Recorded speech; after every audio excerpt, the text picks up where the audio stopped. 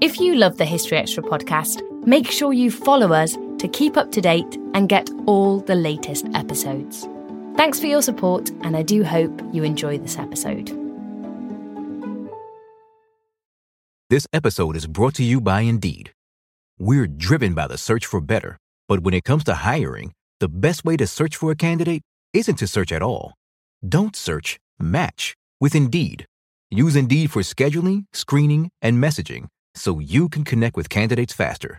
And listeners of this show will get a $75 sponsored job credit to get your jobs more visibility at Indeed.com/historyextra.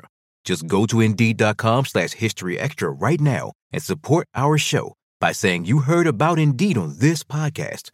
Terms and conditions apply. Need to hire? You need Indeed. When you need mealtime inspiration, it's worth shopping Kroger, where you'll find over 30,000 mouth-watering choices that excite your inner foodie. And no matter what tasty choice you make, you'll enjoy our everyday low prices, plus extra ways to save, like digital coupons worth over $600 each week. You can also save up to $1 off per gallon at the pump with fuel points. More savings and more inspiring flavors make shopping Kroger worth it every time. Kroger, fresh for everyone. Fuel restrictions apply.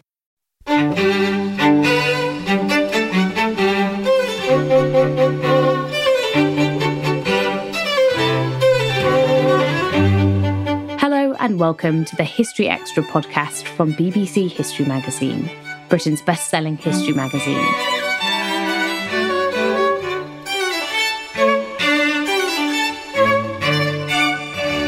I'm Ellie Cawthorne.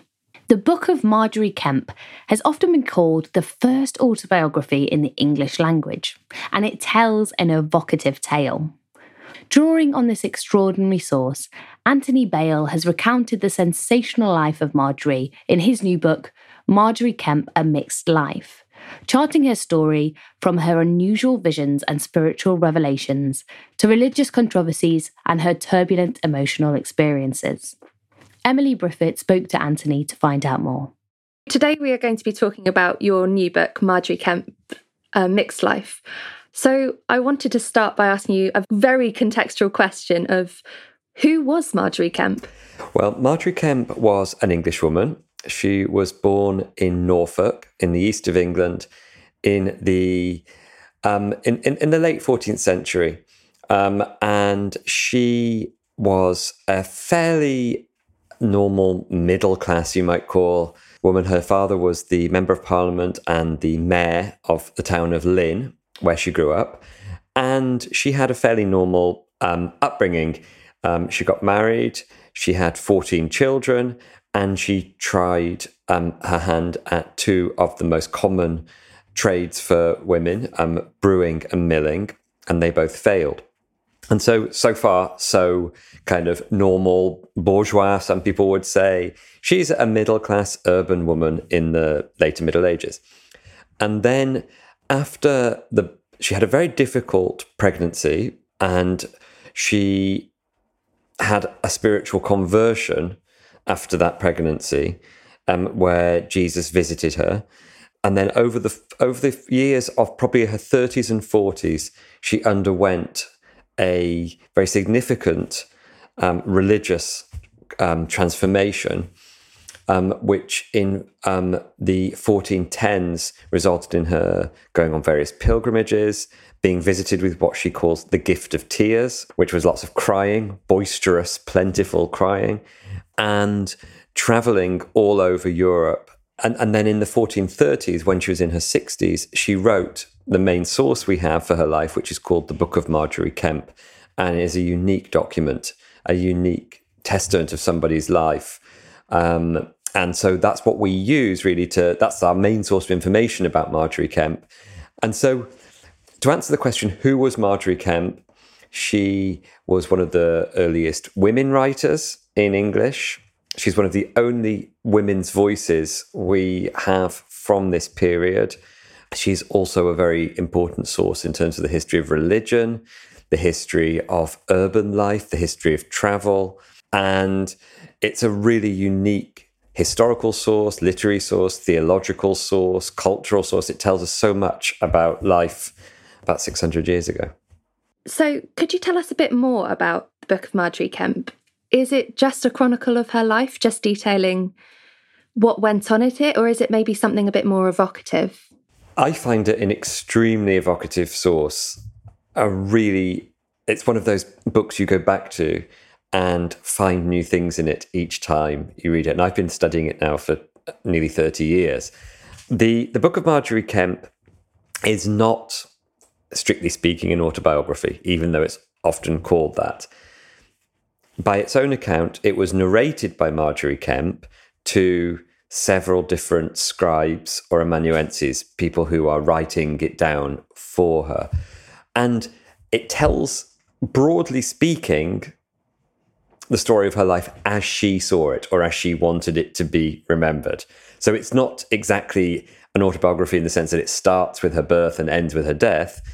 It tells of the kind of key moments as she wanted them to be remembered, a bit more like a saint's life than an autobiography.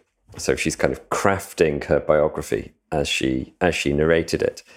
It gives us a lot of detail about certain moments that were important to her. So these include things like childbirth or her negotiations with her husband, a man named John Kemp, about chastity, about money, about her right to go off on pilgrimage. So some really intimate moments in the portrait of their marriage that the book gives us. But it also gives us a lot of historical detail about England in the 1410s, 1420s, 1430s, a really interesting time, in particular about heresy. Margery Kemp was investigated for heresy several times. And about we see glimpses of politics, a kind of national and international politics that come into the book, where they impact on Margery Kemp. So an example is in 1417, she ends up being stuck in Bristol for quite a long time because there's no ship available to take her to Spain on pilgrimage because the ships have all been requisitioned by the king in his wars. So you get these kind of moments where the national or the international becomes personal, and the book is an amazing source for showing us that. Another example is when she's walking from what's now East Yorkshire back to Lynn in 1417. She is stopped by the men, the soldiers belonging to the Duke of Bedford, and it was the Duke of Bedford who would later prosecute Joan of Arc. And Kemp is arraigned. She's arrested, if you like, and interrogated. And this is really a foreshadowing of what happens to Joan of Arc 10 or so years later. And so you can use the book as a personal source. You can read it as a life story, but you can also read it as a historical source about 15th century England in very turbulent times. And it gives us one person's quite intimate personal experience of that context. From talking a little bit about the context, Margery's life is obviously quite a spiritual one. So what can her story tell us of the impact of Christianity on the people of the Middle Ages? It's interesting you say that, because in a way, one of the main tensions in the Book of Margery Kemp is between the spiritual and the everyday, or the sacred and the profane. But one of the reasons why I called my book Margery Kemp A Mixed Life. The mixed life is a technical term in medieval religion for a life which bridges the religious and the secular, often using the examples of Mary and Martha from the Bible. But it's a life where you can combine contemplation and an intimate personal relationship with God with going about your daily business and living in the world. So it's a mixed life is very different from the kind of monastic life of withdrawing from the world, or the eremitical life, the life of a hermit, of kind of enclosing oneself and going into an anchor hold or a hermitage. So the mixed life really is keeping one foot in daily life and one foot in heavenly life or spiritual life. And Kemp is very concerned with that. So mixed life is that term. Mixed life also, I thought, nicely evoked Kemp's struggles with living a mixed life and how difficult it was to bridge these two arenas. And the mixed fortunes, the mixed reception, the mixed reputation that then arises from that. The Book of Margery Kempe is a really, really useful source at telling us about popular religion at this time in the early 15th century and people's lived experience of religion at this time.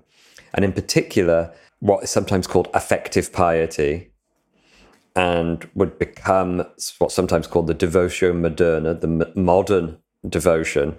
And this involved an intensely human focus on Jesus and his body, really reveling in the humanity of Jesus and both Jesus's manifestation as Christ as an infant, as a baby, as a beloved kind of baby that you can hold, that you can touch. And Margery Kempe talks about how sometimes she would burst into tears when she saw a child in the street because it would remind her of Jesus as a child. But also Jesus on the cross, Jesus' suffering body, Jesus' bloodied, wounded, sweating, pained body, Jesus' dead body. These are things that people in effect who are practicing affective piety want to touch, they want to lick, they want to be very, very close to Jesus' suffering humanity. And also Jesus as a very good-looking, sexy young man, which is another pose that Kempe adopts. And Jesus as mother, and Jesus as the mother of mankind, Jesus as the person who gives birth to mankind. If you like, these are all different kinds of Jesuses that Margery Kempe talks about. So this is one thing which is very, very kind of up to date in Margery Kempe's spirituality, is this intimate relationship with Jesus, and also the emphasis on the Virgin Mary. In one of her visions, Margery Kempe makes the Virgin Mary what she calls a caudle, which is kind of a hot drink, basically, to comfort her at the crucifixion.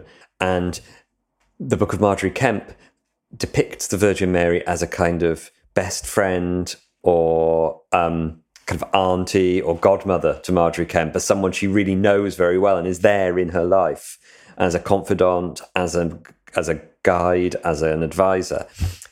Now, lots of what I'm calling this kind of affective piety and up-to-date spirituality had been practiced in northern Germany, in the Low Countries, what's now Holland and Belgium, and northern France. And Norfolk, where Kempe lived and where Kempe grew up, was one of the main conduits for this, coming from northwestern Europe across the North Sea to East Anglia. And North Norwich itself, which Kempe goes to many times, was probably one of the most kind of spiritually, religiously innovative cities in the country, and most vibrant cities in the country. And Kempe's influences include books, saints, holy women coming from northwestern Europe across the North Sea to East Anglia. And so she's quite an up-to-date person in the way she practices religion. At the same time, she's not really that unusual. Her favourite saints are people like St. Catherine, St. Margaret, which are very common saints for women to be devoted to, and men at this time. She follows local saints. She practices pilgrimage. She is very much devoted to the Eucharist. Her confessors, the practice of giving confession, her confessors are very, very important to her. And so she's very much she's practicing Orthodox religion as it was in the early 15th century. Were there perhaps different expectations of female spirituality in this period as opposed to what men might be expected? Absolutely. So one of the currents that runs through the Book of Margery Kempe is about orthodoxy, so good, safe, correct religion, versus heresy, incorrect, wicked, diabolically inspired religion. And Kempe is very aware, because she has visions, she has holy conversations with various saints, with Jesus, with Mary, with God. And she's very aware that she has to be careful that these are divinely inspired, not diabolically inspired. And this, again, is a very live issue in the 1410s. And it's something that comes up in the Joan of Arc trial, actually. Are our voices and visions from God or are they from the devil? And are women more susceptible to them than men? These are big issues that people are talking about at the time. At the same time, Kemp also needs to show that she's not a heretic. And at this time, from the late 14th century, there's the Wycliffite heresy in England, sometimes called the Lollard heresy. Lollard is an abusive term at the time. Following the ideas of John Wycliffe, an Oxford theologian of the late 14th century, this is best understood really as kind of what we now think of as proto-Protestantism, as an early version of Protestantism. And it argues against clerical wealth in the world, so monks owning things or monasteries owning things, argues against the value of pilgrimage to relics because it says it's a kind of idolatry, argues against the Eucharist as the real body and blood of Christ, says it's a sign of the body and blood of Christ.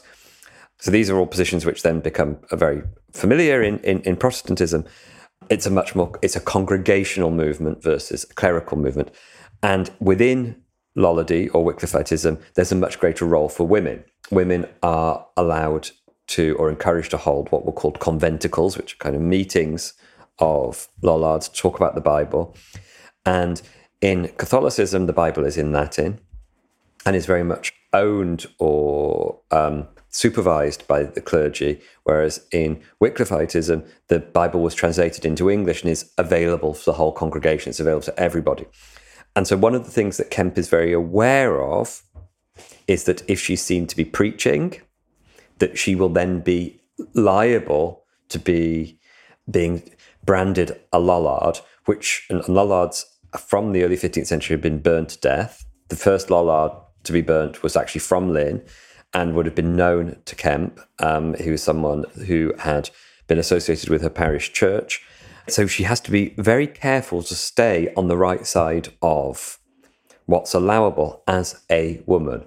And she, by her own account, she was very careful. She's interrogated several times, including by the Archbishop of York at his palace at Cawood, which is just outside York. And she is also interrogated at Hessel on the banks of the Humber, near Ely. She has an audience with the Archbishop of Canterbury at Lambeth Palace and an audience with the Bishop of Lincoln at Lincoln Cathedral. So she's seeing some of the greatest men, these figures of masculine clerical authority, and having to answer theological questions to them, which she does well. She does safely. I mean, we know historically, but also through the book, that as a woman, she's more vulnerable. She doesn't have a university education or a clerical role to back her up. And she's somewhat reliant on her husband and on her father's status, which she adduces several times. She will say, but my father was X, or she will appear with her husband. So she needs to rely, and with her confessor, she needs to rely on the men around her quite often. There were some options for some women, and Kemp is clearly trying to exercise her options. Like most options, you have more options if you have money, but she's from quite a well-off background. She has access to money and also male supporters. Her family are very involved in local government in North Norfolk. And so she's not a nobody, if you like. She manages to use her social cachet and her financial resources. And she also has some quite powerful friends that we glimpse at various points. But she's not a peasant. She's got some networks that she can exploit. And becoming a vowess, the other women who we know from this time who become vowesses also tend to be from this kind of middle to upper band of society. Marjorie seems to have become a vowess in later life. Could you perhaps tell us a little bit about that? Okay, so the word vowess means that you've taken a vow, and obviously it's a female ending, a woman, an avowed woman, a woman who has taken a vow. And usually women who became vowesses, they were very often widows. Kemp wasn't a widow, so she became a vowess while she was married, but that could happen. And a vowess made a vow to Jesus as if they were Jesus's wife. And Kemp actually has a wedding ring signalling her marriage to Jesus. I write about this in the book, and there's a nice picture of similar rings from the time. Being an avowed woman, being a vowess, was one of the ways in which women could gain a degree of independence and status without being married to an actual man. But it's not to be confused with being a nun or going into holy orders. A vowess could live in the world, could be part of the world, could live a secular life. It was quite a popular thing in London and in the south of England and Yorkshire in the 15th century. There's quite a lot of evidence of women taking these kinds of vows. And it was a relatively informal kind of identity. How you defined it was somewhat up to the individual practitioner of how they practiced their vowed identity, their vowess identity. Kemp doesn't talk about herself as a vowess as if it's an identity in itself, but she clearly was. She'd undertaken this kind of marriage. She describes the marriage to the Godhead, to God, if you like, in Rome, that she undertakes a mystical marriage, a spiritual marriage, emulating St. Bridget of Sweden. And this gives her an element of autonomy. When Kemp came back to England, she describes how she lived apart from her husband. She lived in a different house, which would have been very unusual. And she was able to do this as a vowess. She didn't want people to gossip, because part of being a vowess is retaining one's chastity. And she didn't want people to gossip that she hadn't kept her vow to Jesus by living with John Kemp. So she lives apart. And so she does have this kind of, you could call it isolation or you could call it independence, that other women, most married women, don't have. And so through that particular spiritual route, she's able to carve out a place for herself. When John Kemp becomes unwell, she has to go home and look after him. But before that, she has this independent life as a vowed woman. The wedding ring is one of her most precious possessions, and she talks about this, that she nearly loses it in a hostel when she's in Italy. And she says, what I call my wedding ring of Christ has been stolen. But actually, it just fallen under the bed. So it was a miracle that she found it. I suppose in a way this brings us back to her spiritual conversion and the fact she experienced divine communications. Could you tell us a bit more about this?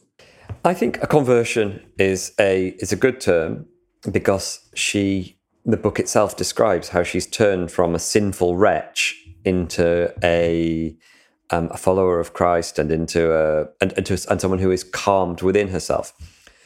The chronology of the book is quite turbulent, shall we say? So it's not clear what happens first and what happens next. But after she has had her first child, her son, also named John, like his father, she's had a very difficult pregnancy. And after she has the baby, things get worse for her. She becomes very frantic. She is in a frenzy all the time. She has visions of devils. They come and pour at her body and touch her, and they breathe fire around her. They kind of seem to be biting her. And she throws herself around the room and harms herself. And she describes all this in great detail in the book. And the devils tell her to reject her father and mother, to slander all the people around her, and to, kind of cut herself off from all the people who love her. And sometimes she is locked in her room by her husband. She's shackled. Sometimes she scratches herself with her fingernails. And one time she actually bites herself so hard on her hand that she says that she bore this wound of her bite for the rest of her life. So she's chained up in her room. And then one day it is probably around 1394. So she's probably about 20 years of age. And she's locked in her bedroom, her bedchamber, and she's had these terrible demonic apparitions. And then she has a different kind of vision one day, which is that Jesus appears at the end of her bed, and he appears as the most handsome, the most beautiful, the most charming, the most good-looking man she could imagine. And he's wearing a purple silk gown, and he sits on her bed and has a very kind, blessed expression, she says. And he says to her, "Daughter, why have you forsaken me when I never forsook you?" And then he says these words to her and he just disappears. But he doesn't disappear kind of in a frightening way. The words she uses are fair and easily, kind of elegantly and steadily and calmly. And the whole vision she has here of Jesus coming to sit on the end of her bed and to comfort her steadies her in her frenzy, in her delirium, and comforts her. And from this point on, she starts this journey towards conversion, towards getting herself back in her right mind. She says in Middle English that she was out of her mind, and the journey towards being back in her mind starts here. She's allowed to have the keys to the buttery where the food and drink is kept, and then she starts kind of going out and her life gets better. It doesn't get better all of a sudden. She has several false starts, several temptations. There's a moment of temptation where a very good-looking man at church asks her if she'll have sex with him, and she says yes. So she turns out to have sex with him, and then he says, "Actually, I was just testing you." And she's totally humiliated, and she realizes that she's strayed from the path. There's also temptations about clothing and about business and about money. But basically, the story of the Book of Margery Kempe, if you like, starts in her bedroom with this terrible ordeal, this terrible pregnancy, and the experience of giving birth. And so we're in this microcosm of her life in her bedroom. The book takes us to Jerusalem and to Rome and to Santiago de Compostela. It takes us to the most blessed sites as far as she could have gone from her house in Norfolk. And the book then ends back in her bedroom with the death and illness of John Kempe, her husband, as an old man. And Kempe's life seems to have ended like this too, with her back in King's Lynn, back in Norfolk, as a member of the local guild and as a well-off woman in the town of Lynn. And so you can see the shape of the book as being home, universe, back to home, or from the kind of intimate life to the global life and back to the intimate life. And so when she comes back to Norfolk, by the end of the book, her conversion is complete. If there was one shape you had to put on her life, that is kind of the arc I would give it, is that it starts off as a very local book, becomes a universal book, and then comes back to the local. Still to come on the History Extra podcast. It does seem that you can hear Kempe's voice at certain points in the book. There's a kind of homeliness and a kind of intimacy and a kind of sense of an eyewitness to lots of the things that she talks about. We don't always realise just how much our negative thoughts and experiences stick with us and weigh us down. You may find your brain constantly running through a highlight reel of bad moments. That comment your friend made last week that hurt your feelings. That frustrating thing your mum does. Or that silly thing you said in a meeting. Maybe it's time to get it all off your chest. Whether it's a tiny annoyance or something much bigger. Talking about it can give you some relief and lead you to a potential solution. That's where therapy comes in.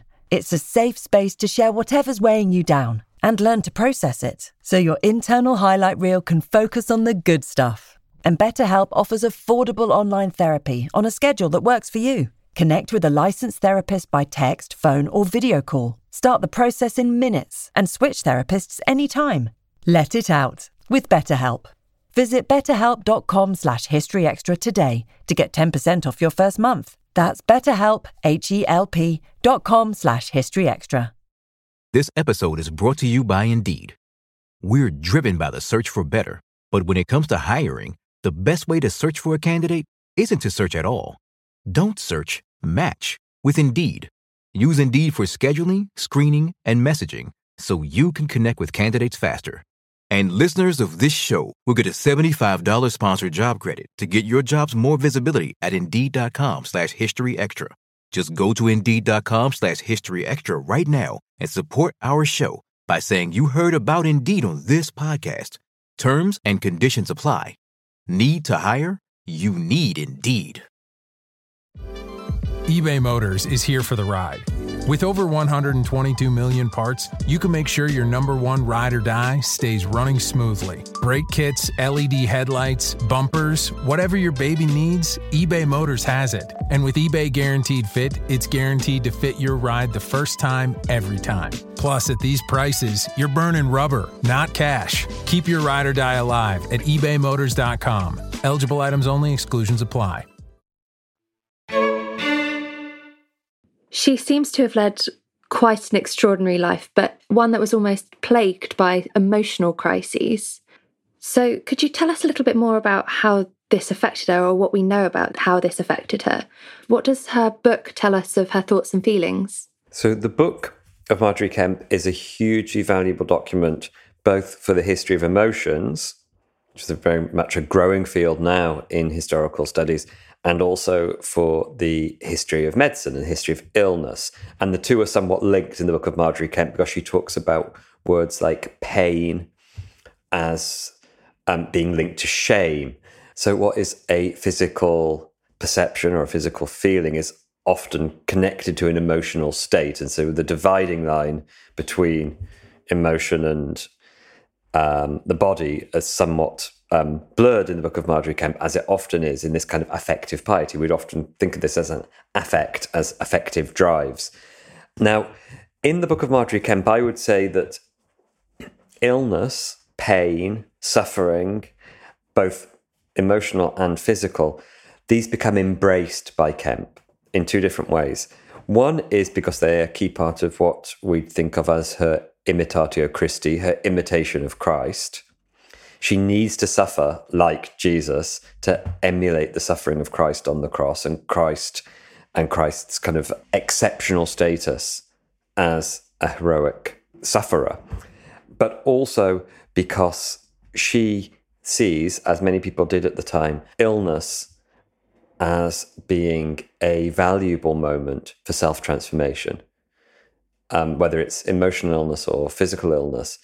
Throughout the book of Margery Kempe, time and time again, we see various illnesses which include this kind of mental distress, where she talks about going out of your mind, but also things like leprosy. She describes how for many years in the 1420s, when she's in her 50s, she suffers a kind of pain in her side and some kind of internal ailment. We're not quite sure what it is. But this, again, seems to be a hinge for her to transform herself. There's a wonderful part of the book where she has this kind of, what we might now think of as an eye ailment, where she sees dust, little motes of dust floating in her vision at all times.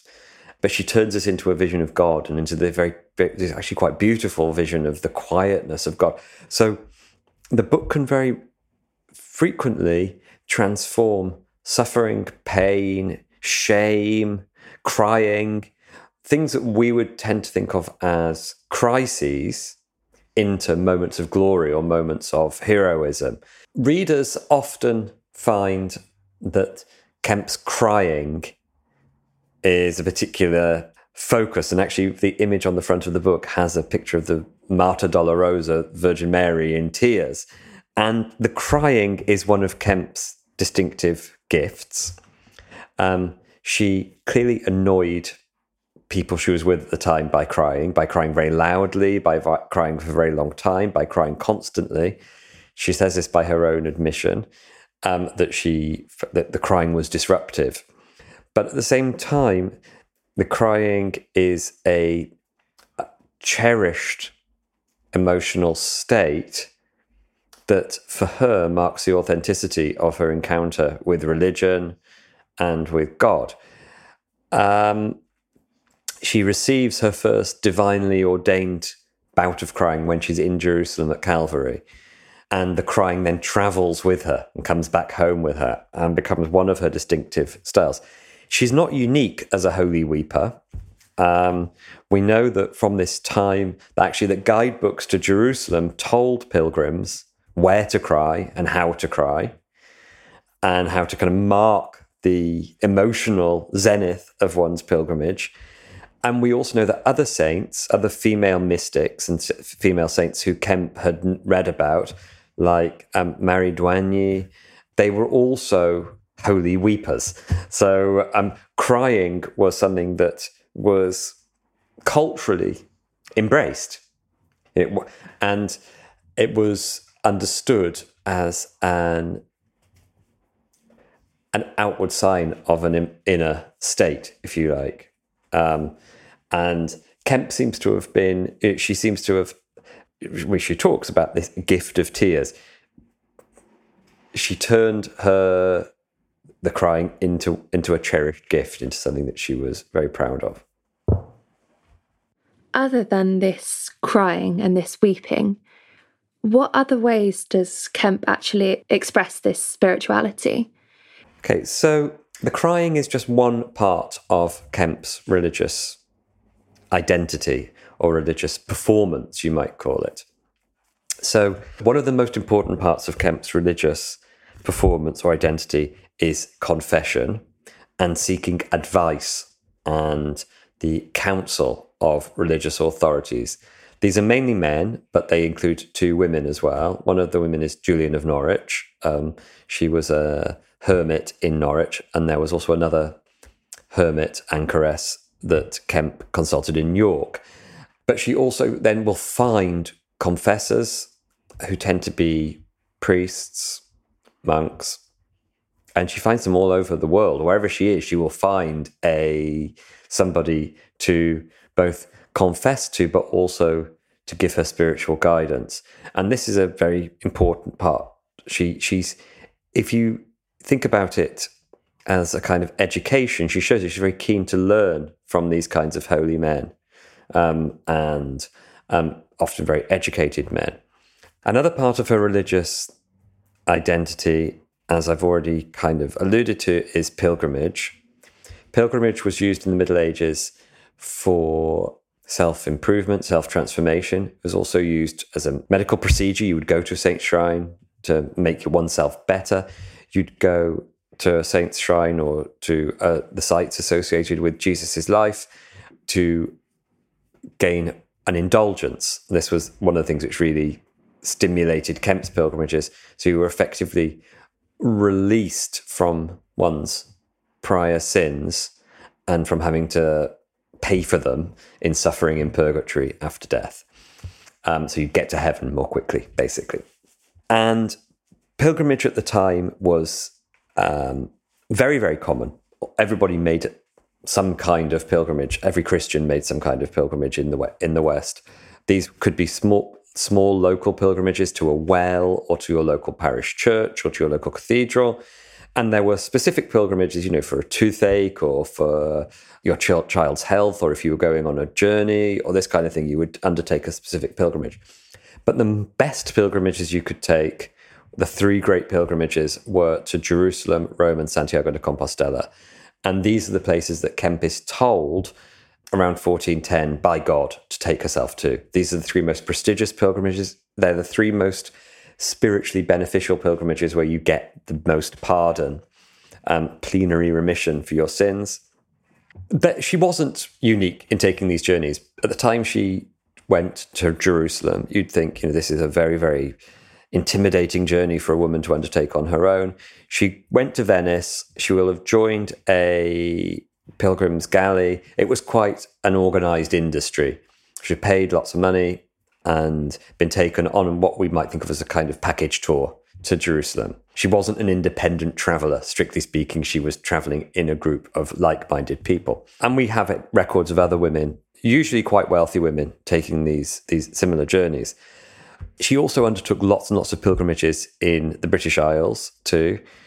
She went to see there was the phial of the Holy Blood of Christ at Hales in Gloucestershire.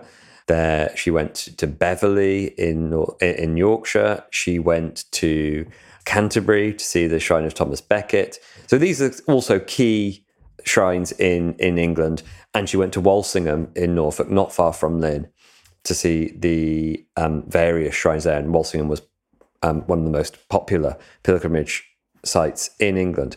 So pilgrimage it really frames Kemp's life, that the way she remembers her life.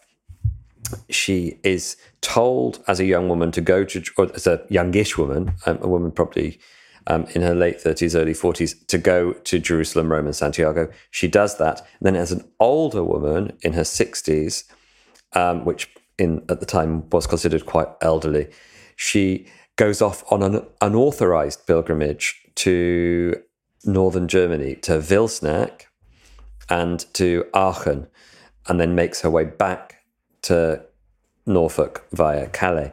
And Wilsnack and Aachen were also very prestigious, very popular pan-European pilgrimage shrines. And by the time she was in her 60s, Kemp had visited the main pilgrimage sites of Latin Christendom, of Western Europe. And she'd really accomplished something quite remarkable. It was quite common to die on a pilgrimage. It was quite a grueling trip. It was an expensive trip. And this would have given her a certain kind of religious prestige, but also a kind of social status, that she'd made these journeys and come home. Other kinds of religious experience we see in the book include a really wonderful portrait of a Palm Sunday procession, which chimes with what we know about that procession in England. Lots of material about devotion to particular saints, to female saints, and also lots of information about the kind of literature that she'd read, that she'd been exposed to, that her confessors had read to her. So we know that Kemp couldn't read herself, but we know that she had texts read to her.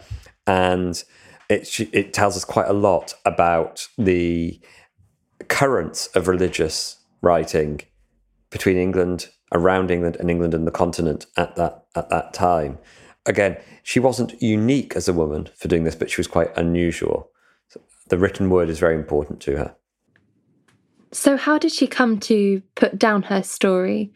So I've just said that the written word was very important to Kemp. And so it's not a surprise that she then wanted a book. The book, what we now know of as the Book of Margery Kemp, is something like A Saint's Life. Apart from it can't be A Saint's Life because she was still alive when she wrote it. So it's got a crucial difference to A Saint's Life, where A Saint's Life is written after you're dead, after you've suffered your martyrdom, and it's up to your followers to establish your cult. You can't do it yourself. But but it's also similar to two other kinds of what we think of as life writing in the Middle Ages. One is the confession. She talks, it's like she's narrating a confession. And the other is the travel guide, where she's talking about the places she's been to. So these are kind of the Saint's Life, the confession, and the travel guide are all ways in which we see the narrator, the narrative, the observant eye establishing itself in the Middle Ages. So the book is very important to her. And the book as we have it starts with an account of its own difficult genesis, that she tried repeatedly to have it written down. I won't go into too much detail about that because it's an interesting thing to read and it's also a bit complicated. But basically, she needs to go to several scribes to get someone to write it effectively. One of her scribes can't see. He tries to wear glasses and that doesn't help. And then suddenly he is able to see. There's a kind of divine minor miracle that he's able to see. And the birth of the book is very, very difficult. But it gets written. The Book of Margery Kemp talks about this in quite a lot of detail, though actually the manuscript we now have, there's only one manuscript of the Book of Margery Kemp, and it's not the original manuscript. We know it's a copy. And so there's a slight remove from the book as she narrated it to what we have today, even though it does seem that you can hear Kemp's voice at certain points in the book. There's a kind of homeliness and a kind of intimacy and a kind of sense of an eyewitness to lots of the things that she talks about. I mean, I don't see any reason to doubt the narrative of the book as she recorded it. So, for example, she'll talk about how in Rome, one of her benefactors gave her a hamper of food each day and a little bit of wine. And these kinds of very intimate details, very kind of minute details, they have this authenticity. But it's written in Norfolk language. It's written in the Norfolk language that Kemp spoke, in dialect. And we know that the manuscript that we do have today, which is in the British Library in London, that was written by a man called Richard Salthouse, who was a monk in Norfolk. And he probably wrote it just a few years after the original composition of the book, within about 10 years of Kemp's death. And so it's pretty close to Kemp's life. It's quite a long book. It follows Kemp's life, and it ends with some prayers. And so it leaves the reader actually with a sense of Kemp's voice there, because it closes with an account of how the distinctive way in which she would make her prayers. And so she does kind of get the last word, if you like, of having her voice coming through. But throughout the book, it's written in the third person about her, calling her the creature, which doesn't mean that she's a kind of beast or an animal. It means that she's a thing created by God. She's one of God's created things.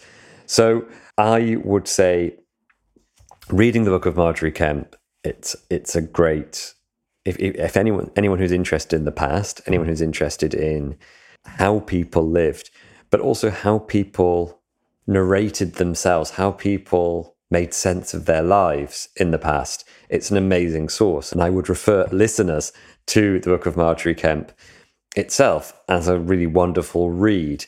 And I'm sure people will find different things in it. But it's also quite a turbulent narrative. It doesn't really say things in order. It's clear that several people worked on it at different times.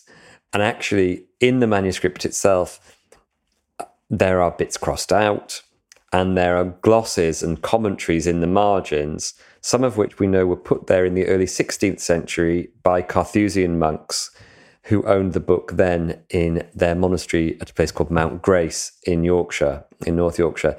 They owned the manuscript then. They weren't the original owners, but they ended up getting their hands on it somehow. And they seem to have read the manuscript as evidence of mystical spirituality, mysticism, of divine communication, and been very interested in it. And they marked their comments, their favourite bits, their queries in the margins. How did this source then come to survive the centuries? It's an individual woman's narrative. It's not necessarily a document of states or of national religion. How did one woman's story come to survive? So we know that the Book of Margery Kemp reached a reasonably wide audience in the Middle Ages because there were 2 extracts printed from it in around 1500 and in the early 1520s.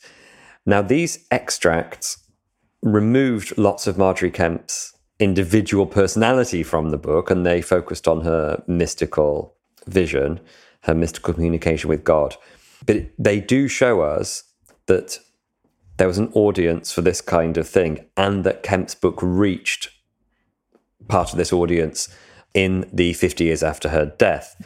However, she wasn't made a saint, and there's not really any evidence of people leaving money to her memory or in Lynn at the time of any attempts to have special devotion to her or make a cult of her memory. At the same time, Richard Salthouse, the scribe of the existing manuscript, was copying down her life in Norwich Cathedral. And so her book was clearly of interest to educated, established men. So even though there's only one manuscript, I don't think that should mean that it wasn't reasonably widely read at the time.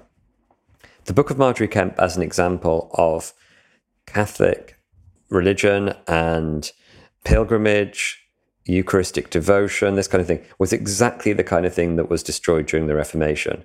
And it's exactly the kind of thing that people didn't want to be found on them or, found in their library. And so we know from similar texts that this kind of thing was destroyed or hidden. And so actually one manuscript surviving is not that unusual. There's an analogous case, which I write about in the book, of a woman called Elizabeth Barton, sometimes called the Maid of Kent, the Holy Maid of Kent. And she was incredibly popular, but in the early 16th century, as a mystic and as a prophetess.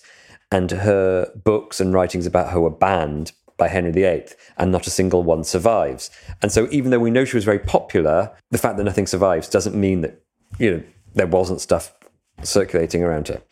Anyway, so there's this one manuscript of the Book of Margery Kempe, which seems to have been owned by the Carthusian house in Mount Grace in the early 16th century, and then possibly owned by the Carthusians in London around this time too. And then the manuscript disappears until the 1930s, when it was rediscovered by accident in Derbyshire, in the house of a man called Colonel Butler Bowden. And he had a house party with some friends over, and they were playing ping pong, and somebody stepped on the ball, and so they needed a new ball. He went to his cupboard to get some new balls, and 2 manuscripts fell out, 2 ancient manuscripts that had been in the family for years. And the Butler Bowden family were an old Catholic family. One of the books is now in Lambeth Palace Library. It's called the Broughton Missal, and is a religious book from the 15th century. And the other one was the manuscript of the Book of Margery Kempe. But nobody recognised it at the time. But there happened to be somebody playing ping pong who worked at the Victoria and Albert Museum in London. So then this amazing chase started to identify the manuscript and see what it is. And an American medievalist named Hope Emily Allen was living in England at the time, living in London, and researching mysticism. And she recognised the Book of Margery Kempe from the extracts that had been printed in the 1500s, and recognised it as the full text. So it was only really rediscovered in the late 30s. And a translation was published in 1940 and a scholarly edition published a couple of years later during the Second World War. And Kempe only became really widely read in the 1980s and 1990s, thanks, I think, to feminist criticism kind of widening the syllabus and stopping regarding the book as a curiosity or as some kind of strange thing. And now it's very frequently read by history students, by English students, by people interested in religion, by people interested in women's history, all kinds of things. But yes, the manuscript is now in the British Library. It's often on display there, but it's still, so far, the unique manuscript. Another one hasn't turned up. I guess bringing this to modern day, I think my final question for you would be, from a modern reader's perspective, how do you think we should now see Margery? I thought about this a lot when I was writing my book, because the book is the first volume in a new series being published by Reaction called Medieval Lives. And I think it's really nice that this series starts with Margery Kempe. It doesn't start with a king or someone, really powerful. It doesn't start with Geoffrey Chaucer or, Dante or somebody. It starts with Margery Kempe. And so it very much puts her as a middle-class person, as a provincial person, as a woman, as someone who didn't become a saint, into history, into the historical narrative, into the canon, if you like. And that's really great that we've expanded our definitions of who counts, of whose voices count, to include someone like Margery Kempe. You can read the Book of Margery Kempe and think about her life in so many different ways. And I don't think, I wouldn't want my book to be a way of shutting down debate about her. I actually want it to open up debate about her. I don't think in any way, shape or form that I've had the last word on her, or that I've said anything that other people necessarily will accept, that people will read her very differently. But I do think the book speaks to the contemporary moment in all kinds of surprising ways. And each time you go back to Kempe's life, you see this. So if you think about, for example, misery memoirs and autobiographies of failure, which is quite a popular contemporary genre of writing, you can also trace those back into Margery Kempe, into this kind of embrace of humility and shame, this reveling in embarrassment, this sense of failure that Kemp talks about. It's very similar to many pieces of writing from the last 20 or 30 years. Also, the unreliable narrator, the unreliable I. This is very much a kind of standard thing in modern writing, but it's something that Kemp you can really see as being a forerunner of that. The book, as I said, always has more in it. Each time I go back to it and Kemp's life, there's so much historical work that's being done and yet to be done about her children, about some of the people she comes into contact with. We don't know who they are. They haven't been investigated as fully as they might. So there's still a lot more, I think, to find out and to fill in those contexts that the book sets up. And sometimes we get a glimpse of, but we don't get a very detailed view of. And also what we've seen in the last really 20 years or so are all kinds of creative responses to the book of Margery Kemp, various plays and her appearance in all kinds of popular literature. She's actually does appear in Margaret Atwood's latest book, The Testaments, which is the kind of follow-on to The Handmaid's Tale.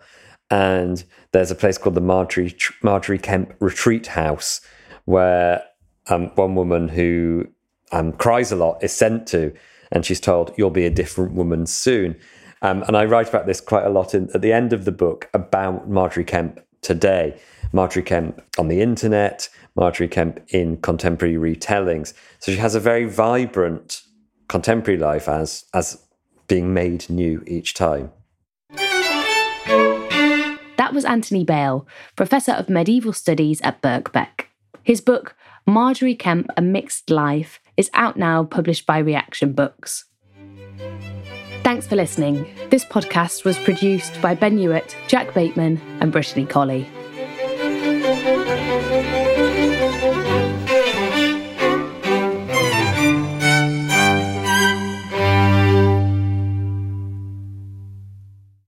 A collision between a Chinese jet and an American spy plane. He came and rammed into our left wing. With relations increasingly strained, what are the chances of things spinning out of control? The Western world was asleep. I'm Gordon Carrera. I'll be exploring the friction in this most important of relationships and asking, has the West taken its eye off the ball? You cannot ignore China. From BBC Radio 4, this is Shadow War, China and the West. Listen wherever you get your podcasts.